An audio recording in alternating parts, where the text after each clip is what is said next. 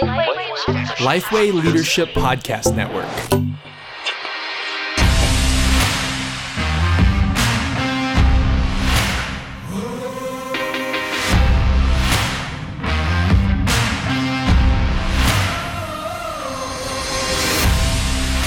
Welcome, everybody, to Ask Me Anything. My name is Matt Love. I am with pastor, author, owner of Camo Crocs, JD Greer. I am an owner. How did you know that? You know, I lived with JD for about 6 months, and these are the things you pick up on. Ask me anything. Yes. The why most do embarrassing you have thing in your wardrobe? Camo Crocs? Why do you own them? If right. you're going to own Crocs, they might as well be camo. That's a good point. They're not making it out of the house anyway. All right, JD. So, question today: can Christians believe in evolution?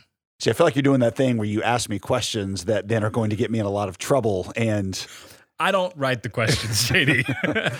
all right, let me rephrase the question. Okay. Can you be a Christian and believe in evolution and not have it show something significantly wrong with your faith? And I think the answer to that is yes. Okay. I would say there are a number of Christians who I would say are every bit as godly, if not a lot more godly and spiritually mature than I am, and who are a lot more intelligent than I am, who actually believe in a thing that they call theistic evolution. Okay. I'm thinking of guys like Francis Collins, Alistair McGrath, one of the greatest. He's a British theologian.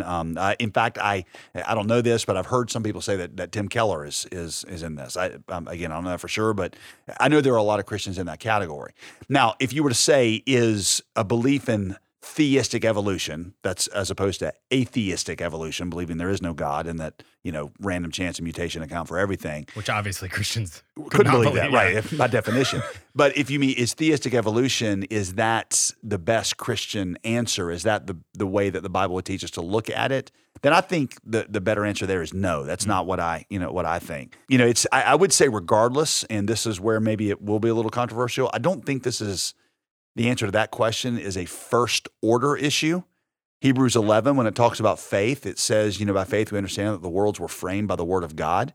If you believe that there is a God who is behind creation and that ultimately, however he caused creation, whether he used, the language in Genesis 1 is more poetic, and God is using more of the processes that now get referred to as evolution, and it was over long periods of time, even millions of years. If you think that is that, I don't see you violating what Hebrews 11 says. You think that the worlds were framed by the word of God and that the things that are seen are made by things that are not made. There are other Christians who say, well, the best interpretation of Genesis is to recognize at least some elements of very dramatic special creation that took place. I was looking at this thing recently where Wayne Grudem wrote this article, and he's like 12 ideas that you have to embrace if you're going to affirm theistic evolution. And these are problematic. I won't read all 12 of them, but for example, if you believe that God just created the Big Bang and then sort of sat back and let it, let natural processes, so to speak, account for everything. In addition to a number of scientific problems, like how, species change into one another and how the walnut becomes a walrus and how to, various, even the smallest organisms have so much complexity that it's amazing. So even if you disregard those, just biblically, you've got to say that Adam and Eve were not really the first human beings, right? Because they descended from something and some humanoid, parent.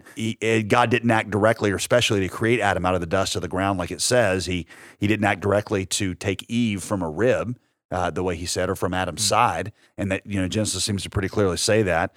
You would say that Adam and Eve didn't really commit the first human sin because human beings were, if evolution is true, they were doing, survival of the fittest, morally, vicious things before Adam and Eve. You would say that human death did not begin as a result of Adam's sin because whoever gave birth to Adam and Eve would have died. And so you're dealing with that. You'd have to say that not all human beings descended from Adam and Eve because there were thousands of others. If there were all these organisms and we just picked Adam and Eve, the book of Romans and Matthew and throughout the Old Testament seems to indicate like we came from one common sinful ancestor, and that's the setup for redemption in Christ is one ancestor in Christ. You would have to say that God did not directly act in the natural world to create different kinds of fish and birds and land animals the way that he indicates in Genesis 1. You would also say that God didn't create an originally good world, that the world is red in tooth and claw the way that that just as a result of these random forces and the explosion of the Big Bang. And Genesis 1 seems to indicate that everything was good and perfect. maybe not perfect, but it was good, and it was without the curse and the danger of it. You also have to say finally that after Adam and Eve sinned, God did not place any curse on the world that changed the workings of the natural world, making it more hostile to mankind. You would say that, the curse wasn't something that came with sin. It was sort of inherent in just the nature of the universe. Those are some significant problems. Yeah, that's a pretty exhaustive list. Yeah. It is hard to read that and be like, okay, so how would I actually get around some of those things? So just shoot straight. Doesn't Genesis 1 teach that God created the world in 6 days, 6 literal days? Yeah. And then, what about dinosaurs? Are dinosaurs real, JD? What happened there? I'm going to focus more on the first question. Okay, that's fair. That's fair. But, one of the important things in biblical interpretation is to interpret a passage in the way that it was written for the purposes that it was written. And it's a significant question. And Augustine himself would say this: God did not have in mind either timeline or scientific, complexities, was not trying to communicate that through Genesis 1. And so you certainly could have poetic elements in there, by 24-hour period. When it says evening and morning were the first day, that seems to indicate a 24-hour period. Yeah. But, is it possible that yom, the word there, is going to indicate some kind of longer period of time? So maybe there was some gap in there. Maybe those 7 days took place a long time ago, and then there's a big gap between then and when. I don't know. Yeah. But then you got problems with Adam and Eve, and there's just all kinds of issues. I'll just say that, again, I think this is a question you ought to approach with an open Bible and an open mind. And, when you read the book of science and when you read the book of Scripture, when you interpret both correctly, they're going to end up saying the same thing. And you can live in the tension of some unanswered questions. There are some things I don't know if I necessarily have to, have figured out. And again, I just want to reiterate, I don't feel like I don't feel like it's a first order issue. So if I'm talking with a person who says, I believe that it was long periods of time and that God allowed certain, I've heard people say, well, he allowed process of evolution to take place, and I believe the science of that, but then God intervened on these day-like periods where he came in and he did a special creation. Yeah. Well, if somebody says that, I'm not going to say, well, you don't really believe the Bible, but on the other hand, if you're somebody that is in more of that old earth kind of approach, even if you believe kind of fully embrace the idea of theistic evolution, if you find somebody that really is trying to take science seriously, but also wants to yield to the authority of Scripture and thinks it's what it teaches, you don't have to treat them like a knuckle-dragging Neanderthal.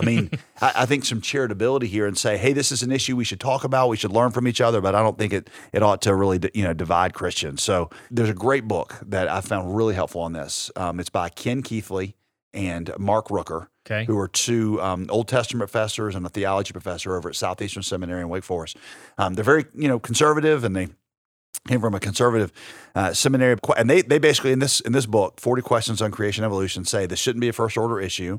They point to a number of Christians who believe in a very old earth, but show that there are certain things Genesis teaches that you have to believe about at least some dimensions of special creation, the special creation of Adam and Eve, and how that. And so it's good stuff. It gets a lot more into it than we can go into on a 8, 10, 12-minute podcast, however long this is. But that's super helpful. So at the end of the day, not a first order issue, but there are some things that you really have to kind of think through, and letting Scripture really guide you through that process. And maybe this is what I'd want to say to a listener here. If you're talking with somebody who is an atheist, right? You don't start with, in my opinion, trying to convince them of a young earth or trying to convince them of exactly how to interpret Genesis 1. The place I start is, okay, so let's just say this. Without God, you're saying that nothing times nobody equals everything. I just feel like that is self-defeating in and of itself. And I feel like the element of faith, Hebrews 11, by faith we understand that the worlds were framed by the word of God, so the things that are seen are created by the things that are not seen. And I say, that the essential thing is here, there's a God who is obviously behind the beauty, the order, the meaning, the significance in creation. We may have some questions about how exactly he created, but there is no question as to who created it or that he has a purpose for it and that he stands over all of it and will judge it.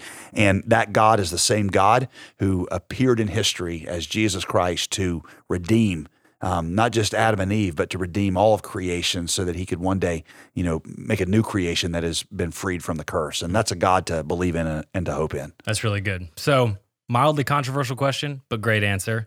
If you want more from JD, resources, sermons, articles, go to jdgreer.com and you can find all that there.